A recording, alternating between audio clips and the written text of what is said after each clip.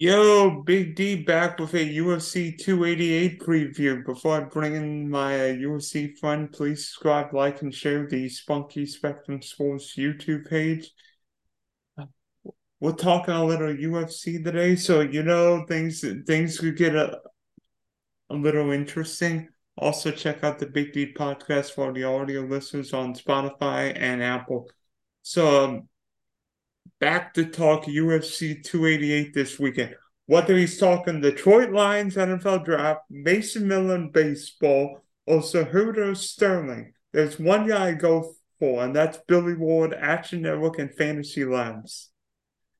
Yeah, what's up, guys? Good to be here. I cover these other sports. I enjoy these other sports, but mixed martial arts and combat sports truly has my heart. So this is the stuff I look forward to. This is what I get excited about. I enjoy the other things, but it's work to an extent. I would do this for free. I would talk to anyone who's willing to listen to me talk about the UFC for as long as they're willing to listen. So very glad to be here, Dylan. Yeah, and how about this? Seemingly after what, 15 pay-per-view fights over the first third of the year, we have May is going to start off with a contest for the 135-pound belt between Sterling and Cejudo. Be honest, I don't know what to expect from this fight because I feel like we're getting not necessarily the same fighter, but almost two similar fighters because I almost think these guys should be in the WWE more than a UFC match. I hear where you're coming from, and in broad strokes, you're 100% right that they both primarily grapplers. I would honestly say both have underrated striking, not because they would look that good in a kickboxing match, but because everyone is so worried about their grappling threats that it opens up a lot. I've been trying to reacquaint myself with Henry Cejudo, who we haven't seen fight in a little over 3 years, and he lands a lot of really interesting shots, but they all come off that little dip to set up a takedown. So, anyone who's wrestled or done any kind of combat sports, they call it changing levels, where you kind of drop your body as if you're going to shoot to the legs. And he uses that wonderfully to set up flying knees and big kicks and all kinds of big actions. I don't know that he would be able to set those up against someone who's not worried about the takedown, which is an intriguing factor here. But he does a really good job of mixing the martial arts. Obviously, he's an Olympic gold medalist. That's his A skill. That's what he's best at. But he's not super one dimensional. And same thing with Sterling. Sterling is a massive 135 pounder, which I think helps him here against Cejudo, who originally won the title at 125, Olympic gold medalist at like 122. I think the kilograms works out to. So I like that size and especially length advantage for Sterling. But you're right. What it's really going to come down to is who wins the grappling exchanges. There is no question Cejudo is the better pure wrestler. If they were wearing singlets and headgear, this would be Cejudo 100%. But they're not, right? This is a mixed martial arts fight. Cejudo's submissions aren't anything special. Like, he's competent there, but nothing crazy. And Sterling is just, they call him the funk master. He's just so weird. He grapples in unexpected ways. The thing that I really want to see here is if they get into a grappling exchange and Cejudo gets a little uncomfortable and he wants to stand up, is he going to do what wrestlers always do, which is expose their backs to try to work up from a turtle? That's historically what wrestlers do when they want to get up, but that's really scary against Aljamain Sterling, whose best skill or best thing he does is he takes your back and he wears carries you make you carry him around like a backpack. He's had a lot of success against guys with that traditional wrestling background doing that. But Cejudo is smart. He always comes in with good game plans. Is he going to try to work more jujitsu style get ups where he walks his back along the fence or, pushes the guy off him? I don't know. And then, of course, he's been out of the game for 3 years. Is there ring rust? He's 36. These lighter weight classes, it's hard to age gracefully in them. So there's a lot of unknowns here. I'm leaning the Cejudo or the Sterling side for both DraftKings, daily fantasy as well as betting. This one's really interesting. For the first time that I have ever seen, they are both priced at exactly 8,100. Normally we see, I even if don't it's think even money. I don't think I've ever seen that. Both championship fighters are the exact same price. Right. And normally we see, even if a fight is a dead pick 'em minus 110 both ways, they pick one guy almost at random to make 8,200. I really like that this time. Obviously, that $100 doesn't fundamentally change much. And the lines bounced around a little bit. I think Cejudo is a slight favorite on DraftKings, but it's, different sports books might have Sterling minus 115 instead. Obviously, for cash games, we're going to jam both of them in, right? Like, this is a no brainer. Lighter weight classes, lower odds of finishes. There's probably going to be a ton of takedowns on both sides. I think Sterling will get credited for takedowns on a couple of occasions where Cejudo pops right back up and he doesn't really score a takedown, but by DraftKings standards, he does. And then, a lot of volume from striking. Jam them both in. But for GPPs, this is going to be a really interesting one. I'm leaning Sterling, but obviously want to have both guys. Yeah, the last time we saw Sterling was against TJ Dillashaw, which really wasn't much of a fight because Dillashaw's shoulder popped out literally right at the start, but obviously Sterling did what he needed to do in that fight.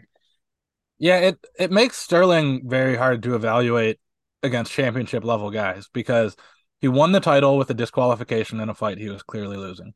Next fight, he rematches Petr Yan, wins it, but it was a split decision. It was pretty close. He deserved the win. I'm not saying he got lucky there, but it was one of those where he deserves the win because we judge things round by round. Where if you were evaluating the entire fight, you might say that Yan deserves it. And then his first title defense, or his first real title defense, is against TJ Dillashaw, who was just there for a paycheck with one arm. So hard to evaluate Sterling at a high level, but I really like the skills I've seen from him. Also hard to evaluate a 36-year-old who hasn't fought since before the pandemic. So very tough one. Definitely not one I'm going to try to pick a side on for cash games. If you were going on from a betting side, who you lean more? Because obviously Cejudo, we know Olympic wrestler, but Sterling's a younger, more used to fighting the UFC now. How do you see this fight going? Yeah, I'm leaning Sterling's way. I do a piece every week for the Action Network called the Luck Ratings, where I try to look at, who's a little bit better, a little bit worse than their record suggests. To be honest, both these guys have gotten a little bit lucky. We got the split decision title defense against Yan, the DQ win against Yan for Sterling. Cejudo had a couple of real tight split decisions that both went his way in his run, where his losses were a bit more definitive. So it's hard from that standpoint. But the way I see it, this would be a really hard fight to handicap. If Cejudo hadn't taken 3 years off, we'd say, oh man, maybe that funky style from Sterling will get him. When you throw that in there, whatever percent chance you want to assign to it that he has a ton of ring rust and isn't quite himself, I think that's enough to make it betting on Sterling a value, especially if you're getting him as a slight underdog. But anything up to around even money, I'm going to take Sterling based on the ring rust and age factor. And I will say, being much, much bigger for the division, not just weight, but height and length. Yeah, because Cejudo's like 5'4", Sterling's more like 5'8", so he's going to come into this fight as the much bigger 135-pounder. And he's talking about he wants to beat Cejudo, beat O'Malley, and then go up to 45. But I think if you put him next to like Volkanovski or Yair Rodriguez or any of those 145ers, from a size perspective, I don't think you'd go, oh, Sterling shouldn't be in there with those guys. I think he'd look every bit as big. Maybe not Volkanovski. Volkanovski's massive. He's just really short. But the rest of the top 45ers, Sterling's just as big as those guys. Where Cejudo is, I think at his best, 125er. Obviously harder to make weight at 36 than it was at 29 or whatever. You can attest to that because yeah, I originally was a 155-pound fighter in my late teens. That went south, made 170. Now I'm doing grappling tournaments at like 195, 200 and cutting weight for that. So, well, unfortunately, we don't have the co-main event where both of us were signed to see Della Rouge and Oliveira, but we've got an intriguing and I would say critical co-main event, which could be for a potential welterweight title bout, whether it be later in this year or early next year. yeah, I mean, don't get me started on the title implications. These guys are both clearly better than Colby Covington right now. Covington hasn't beat anyone in a long time, and he's coming off a year where he had to pretend to have a brain injury because of ongoing litigation. But be that as it may, hopefully these guys will, get enough of a check that they can afford to wait for the next shot at it. Yeah, Gilbert Burns and Belal Muhammad, two of my favorite welterweights. Burns, former 155er, who came up, looked great at 170 most of the time, though. He's only lost at 170 to Kamaru Usman. No shame in that. And it was a close fight. and Hamzat Chimaev in a fight that a lot of people probably scored his way despite being much smaller. Maybe the most, not quite, one of the most decorated jiu-jitsu athletes in the UFC right now, multiple time world champion, but also has really good striking, incredible cardio. He always comes in just peak condition. And that's going to serve him well here because these guys took this fight on like 3 week notice. Burns was just coming off his win against Masvidal. And despite the short notice, they're making it a rare co-main event, not for a title, still 5 rounds. Really love that for Burns, just given his condition. But I like Belal Muhammad a lot too. You know, we had this kind of narrative about him. He's a boring wrestler. He's just going to shove you against the fence, slow things down. And he fought a guy with high level submission skills in Sean Brady and starched him, just absolutely put his lights out. So Belal Muhammad is a really scary guy with that dimension in his game. So I don't know too many welterweights that can take him down. You know, maybe Hamzat if it comes to that or if they ever get to fight, but I don't really see Burns being able to initiate much offensive grappling here. So if Muhammad wants it to be a grappling match, he has that option. Burns, I think, kind of has to accept that he needs to beat him on his feet. Not to say he can't. I think he's the better technical striker, but that power from Muhammad was very impressive in his last fight. And again, this fight is the 8,000, 8,200 fight since it's got such close betting odds, which is probably why DraftKings did the 8,100 on both guys in the main event. But I think unless you have a very strong opinion on one of these, I think for cash games, playing all four of these guys is probably the way to go. Yeah, do you worry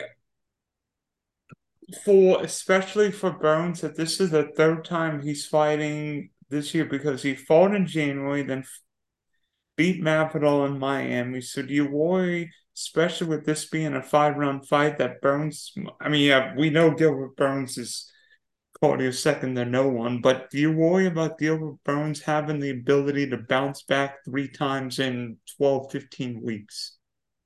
I don't, but there's a big caveat to this.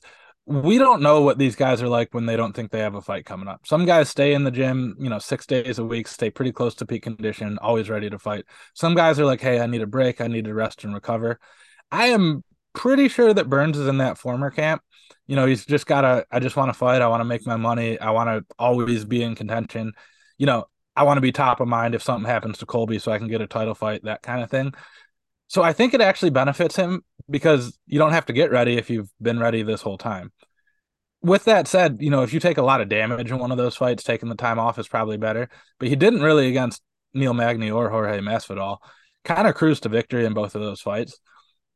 So that's a tough one. It's one of those, it's kind of like when a fighter misses weight where you're like, did he miss weight because he just didn't try that hard and it's going to be fresher?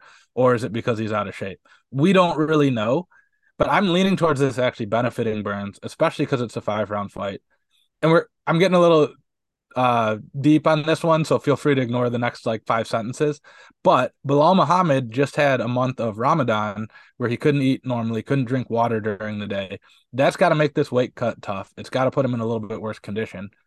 I should say, although it probably doesn't need to be said, that Belal Muhammad is Muslim. for anyone who was wondering why I brought up Ramadan, that could be a factor. I mean, we don't know what his training was like during that month, how much he was getting after it, whether his recovery was messed up because he couldn't eat or drink during the day. All of that just gives me a little bit of a lean towards Gilbert Burns. And even if we didn't have any of those factors, I'd probably be slightly on his side anyway, but not confident enough to pick a side in cash games, certainly. I'm just going to play both of them. They're both cheap. For GPPs and, betting wise, that's where my lean on Burns comes in. Yeah, I'm looking at the numbers right now, and Burns is a slight favorite, a little more than the Sterling Cejudo fight, but it's not really that much. I mean, Mose Muhammad is, I think, plus 110, and Gilbert Burns as much as 138 on 140 on a couple of sites I'm seeing. But I think playing both guys, especially when in this kind of a fight where you get that extra couple rounds, I think it's probably a good strategy. It's almost like we have the double title fights again, I mean, right? we effectively do, right? It's 5 rounds, so there's no. I guess my only concern with that strategy here is these aren't guys who score a lot of like points per minute. They're both kind of dependent on the win bonus and stoppages to put up a big score. So don't go into this one thinking you're going to get 150 combined points, 180 combined points, anything crazy like that. It's not because I think the two of them are going to score a lot of points. It's because I'm not confident enough in one side or the other to risk not having the winner in my lineup. It does mean if we're playing all four of these guys, you kind of got to pick two winners with your other two spots in cash games. But given the salary you save on those four, should be able to do that. I think both of the if you play all four fighters, that leaves you 32,400, which usually for a pay-per-view card would be a little maybe more iffy, but there aren't a lot of expensive fighters. I think there's one $94 fighter, one $9,100 fighter. True. I will say I would really love to find a way to play Movsar Evloev just because he was supposed to fight Bryce Mitchell. He was the same salary. Now he's fighting Diego Lopez, who's not only nowhere near as good as Bryce Mitchell, but also taking it on, 4 or 5 days notice. I want to play him and Dober. I'd really like to play both those guys.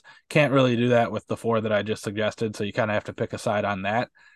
But you can definitely get two moderate, two somewhat heavy favorites or one massive favorite and one slight favorite if you play those four. So it's really just getting, if you play one of Dober or Mosvar, it's picking that sixth spot where things get a little sketchy here. But I think, we can find someone in that price range that makes it worthwhile. Are you talking about Moslov Evlov? Are you talking about the guy who got what, 9 takedowns in back-to-back fights? Exactly. Yeah. So yes, he's going to get way more takedowns, which we really enjoy for DFS because both those went over 130. But Drew Dober is known for just putting people out right away. And he's fighting Matt Frivola, who just rushes forward and either dies or kills you. So it's scary not having either of them just because one of them could score 140 points and ruin your day. I think I'm definitely leaning Mosvar's side. Honestly, my big concern with him is he's fighting a guy who can't get back up because you can't get 9 takedowns on a guy if you hold him down the whole round. You can get at most 3. Problem. I mean, not a huge problem, of course, but it's not quite as comfortable. And he's 200 more, which limits you slightly more with that other favorite I'm talking about. But we'll see. I mean, it's an interesting card. I like to watch the line movement on some of these. If either of the title or if either of the 5-round fights, one of the guys ends up being a much more heavy favorite come Friday, I might just fade whoever that odd man out is, which gives you a little more flexibility. Yeah, the one problem with Evilov is he was not really a knockout, not really a power puncher, more a wrestler, but I mean, you do trade the knockout chance for potentially a couple takedowns around. Yeah, he has, I believe, 0 finishes in the UFC, but this is a real easy fight for a guy of his caliber, right? So, a lot of people aren't finishers until they fight someone well below their level, and then you tap them out pretty easily. But I've said it before, and I say it frequently in my DFS breakdown at FantasyLabs, that guys who are likely to get a quick submission aren't quite as valuable as the guys likely to get a knockdown or knockout because a takedown is worth less points than a knockdown. And usually with a knockout, you get 10, 12, 15, however many follow-up shots, which runs up your score a little bit. Where with a submission, it's like takedown, work for position. You either get it or you don't. So you're not getting those bonus points along the way. And it's much easier to knock someone out in less than a minute than it is to take them down, pass their guard, get to a position you want, get them to expose an arm or a neck, and then get a submission. It's hard to do that in less than a minute. So that's the trade-off between Mosvar and Drew Dober. I think that's going to be a critical decision point if you're trying to play all 4 or 5-round fighters. So, what fight are you looking forward to seeing besides the championship fights? But besides the co-main event, which fight are you looking forward to seeing? Or fighter? I mean, Drew Dober versus Matt Frivola, we've talked about it a little bit here. It's going to be fun. I don't think it's going to be like a super technical fight where like, oh, wow, these guys are so skilled. Both these guys just kind of come out guns blazing. Matt Frivola gets hurt in every single fight, and then sometimes he pops back up and knocks you out, and sometimes he doesn't. Drew Dober, amazingly, I shocked myself looking at this, never been knocked out in the UFC, despite like coming very close on a couple of occasions. So that one's going to be fun from just like a pure violent slugfest standpoint. But personally, as the grappling nerd that I am, I'm looking forward to seeing the return of Kron Gracie. It's been a few years, he stayed active with grappling and all that kind of stuff. Jiu-jitsu has kind of lost its luster in high level MMA recently, just because we've seen, the Dagestani wrestlers figure out how to beat it. And if you can't get a takedown, your jiu-jitsu is not really worth all that much. But Kron's kind of fun. Charles Jourdain might be a willing partner in terms of making this into a bit more of a grappling match. Not a ton of interest from a DFS or even betting standpoint, but just from a pure fan, I like jiu-jitsu. I like guys who can grapple. Anytime you see that Gracie name in there, you get a little excited. Here's an interesting question I have. We've talked about title fights and some intriguing title fights. Obviously, you may have heard I think the title fight, the trilogy that was supposed to take place between Pena and Amanda Nunes has been Mm-hmm. postponed because Pena's been scrapped. So, what hypothetical title fight would you like to see next? Oh man, there's like a dozen of them between men's lightweight and welterweight that I want to see, and it's making me sad because it doesn't seem like we're going to get either of them. But Dariush versus Islam would be awesome. Mateusz Gamrot versus Islam would be awesome. Even Arman Tsarukyan, who lost to Gamrot, but he really beat Gamrot if you actually watch that fight. Those are just three guys who are super high level grapplers in a way that would be really fun to see if Islam can still bring them down. Because I think all those guys are better strikers than Makachev. So it's kind of like, wow, can he take down this super athletic high level grappler? Those three are all on my list. And then at welterweight, Burns deserves a title fight. Muhammad deserves a title fight. Shavkat Rakhmonov, I think, would beat Leon Edwards right now. Hamzat at welterweight or Hamzat at middleweight now that it's back to Adesanya. That would be a really intriguing fight. So a lot of these guys who, in Hamzat's case, we don't know what weight class he is, but the other ones just, they keep getting blocked by the bigger names in front of them. Justin Poirier, Justin Gaethje, Colby Covington, who aren't quite as deserving in my book. So I'm just really waiting till we can pass the torch to this next generation in both of these divisions because there's just so much talent coming up. I'm not confident that the best fighter in either of those divisions currently has the belt, and I'd really like to see if I'm right. Well, you mentioned. Oh wait, can I do one more? I'm sorry. You asked for one. I've given you like seven already, but I've got one Okay, more. go ahead. Go ahead. Um, Erin Blanchfield. She might be the best female grappler in the sport right now. Looked really good against was that Andrade she fought most recently? Looked Uh, really good against Andrade. Has beat everyone who puts in front of her. That division's kind of wide open now with Shevchenko losing. Just a huge fan, and Blanchfield's like 23 or something. So we haven't really had too many dominant long reigning champions, or the ones that we've had have all lost recently. And I think Blanchfield is in a very good spot to be the next one who holds it down for a long time. well, you mentioned all these lightweight, welterweight contenders. I'm going all the way to the top. I'm going to the top of the food chain. How about Sergey Pavlovich and John Jones? I know Pavlovich might need one or two more fights, but the way he took care of Curtis Blades was impressive. And you imagine you get the best wrestler in the UFC against maybe one of the best UFC knockout artists. Ooh, I want to see that one. Who are you referring to as the best wrestler in the UFC in this hypothetical? Well, John Jones. Stop it. No, not even close. No, that would be very exciting, but John Jones is never going to take that fight. Right? Like he doesn't if he beats Stipe, he's holding out for Stipe, he's going to get his money, then he'll disappear until there's a better matchup for him or maybe just retire. So, no, yeah, great. I'd love to see that too. It'd be fun. Pavlovich actually has a Greco-Roman background, which a lot of people don't realize. I think he'd do really well against Jones because Jones doesn't shoot for takedowns. He clinches and trips and all the stuff that those Greco guys are good at. That's cool and all. It's not going to happen. So that was like if I would have said, Hoist Gracie at his prime versus GSP or something. Like, yeah, that'd be awesome, but we're not going to see it. So why even mention it, Dylan? Why That, get the people excited? I said hypothetical. I know John Bones Jones is not fighting Pavlovich because If you're John Bones Jones, why would you fight Pavlovich? It's some guy not that many people have heard of. You're not going to make that much money, and he might just destroy your perfect record in a very violent, painful way. I so wouldn't do it if I'm Jones. wait a minute. So now you're thinking he's flooring Money Mayweather all of a sudden? I mean, do you think he came back for the love of the game? No. So Stipe is a bigger name and an easier fight. Like, I think it's probably Chael Sonnen, but I attribute every silly quote to Chael Sonnen, so grain of salt here. But he said the name of the game is getting the easiest fight for the most money. Like, that's at the end of the day what we're trying to do. And that is very much, 45-year-old fireman Stipe Miocic and not 31-year-old Ivan Drago looking Sergey Pavlovich at the peak of his power. So yeah, that's great. You said hypothetical. I thought you meant like, that we might see in a year. I didn't know you meant like in a magical fantasy land. I mean, if we saw it, I mean, you imagine what that would be. I mean, we saw Jones and Alexander Gustafsson a few years ago, and Gustafsson gave Jones problems.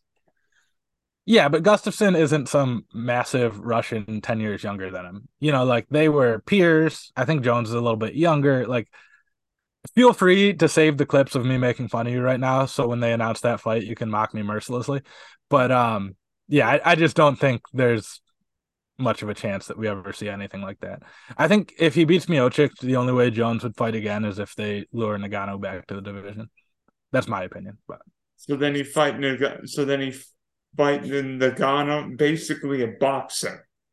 well, so yeah, because he'd fight Nagano because he has a much larger grappling advantage against Nagano. But honestly, I don't even think that's why. I think it's just because Nagano is a huge name and that would do a ton of sales, which is really, I think, the motivation for John Jones. It might sound like I'm being critical of Jones here when I say that stuff. I am not at all. Like, this is a very tough business. Make as much money as you can while you can because they don't have pension plans. They don't have health care when you retire. Like, this is not at all me throwing shade at John Jones. I would do the exact same thing he's doing. I'd wait until the big money fights that I think I can win easily pop up. I'd take those and then I'd go about my merry way. So, no shade at all. But come on. Come on. He's not going to do that. That's why it's a hypothetical title fight and not one. I know, but there's degrees of hypothetical. There's hypothetical like, might really happen. The hypothetical fight I'd really like to see? Me versus any of these guys with pay-per-view points in my contract. That'd be my favorite. I'll go let any of these guys beat me up for, $500,000 or whatever I'd make on the back end. That's my favorite hypothetical if we're being real silly. Could I take Adesanya down once and maybe make it look interesting? I don't know. We're about the same size. I'm a strong dude. Sure. Yeah. I'm changing my answer. My answer is me versus Adesanya, assuming I get pay-per-view points on the back end of the deal and make like $1 million just to get my head kicked off.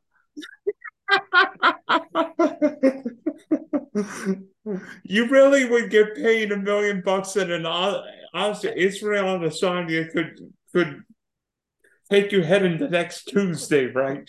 You know how many times I've been knocked out for like $600 in a high school gym somewhere? Yeah, no, I'll take it. And I'm a pretty good grappler. I think I'm a little bit stronger than him. I'd have an outside shot of getting him down once before I get destroyed. I'm not saying I'd have any shot at winning, but could I take him down for a second before he pops up? Get you that 5 DraftKings points? I'm not attempting a strike, so don't worry about that. But you will attempt that home ball, right? Something heel hook. I don't know. We'll see. Maybe just squeeze his face as hard as I can and see if he taps. I don't know. Okay. Thanks, No, Rob. I know I really derailed this one, but yeah. Surprisingly fun card, very fun DFS card with a real interesting decision point between the 4-5 round fighters and the 2 heavy favorites we're interested in.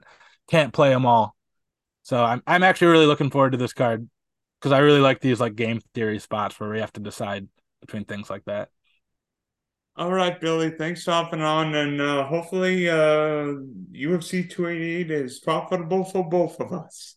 Yeah, and if any middleweights drop off the card, Dana, call me. I can still get down on 185.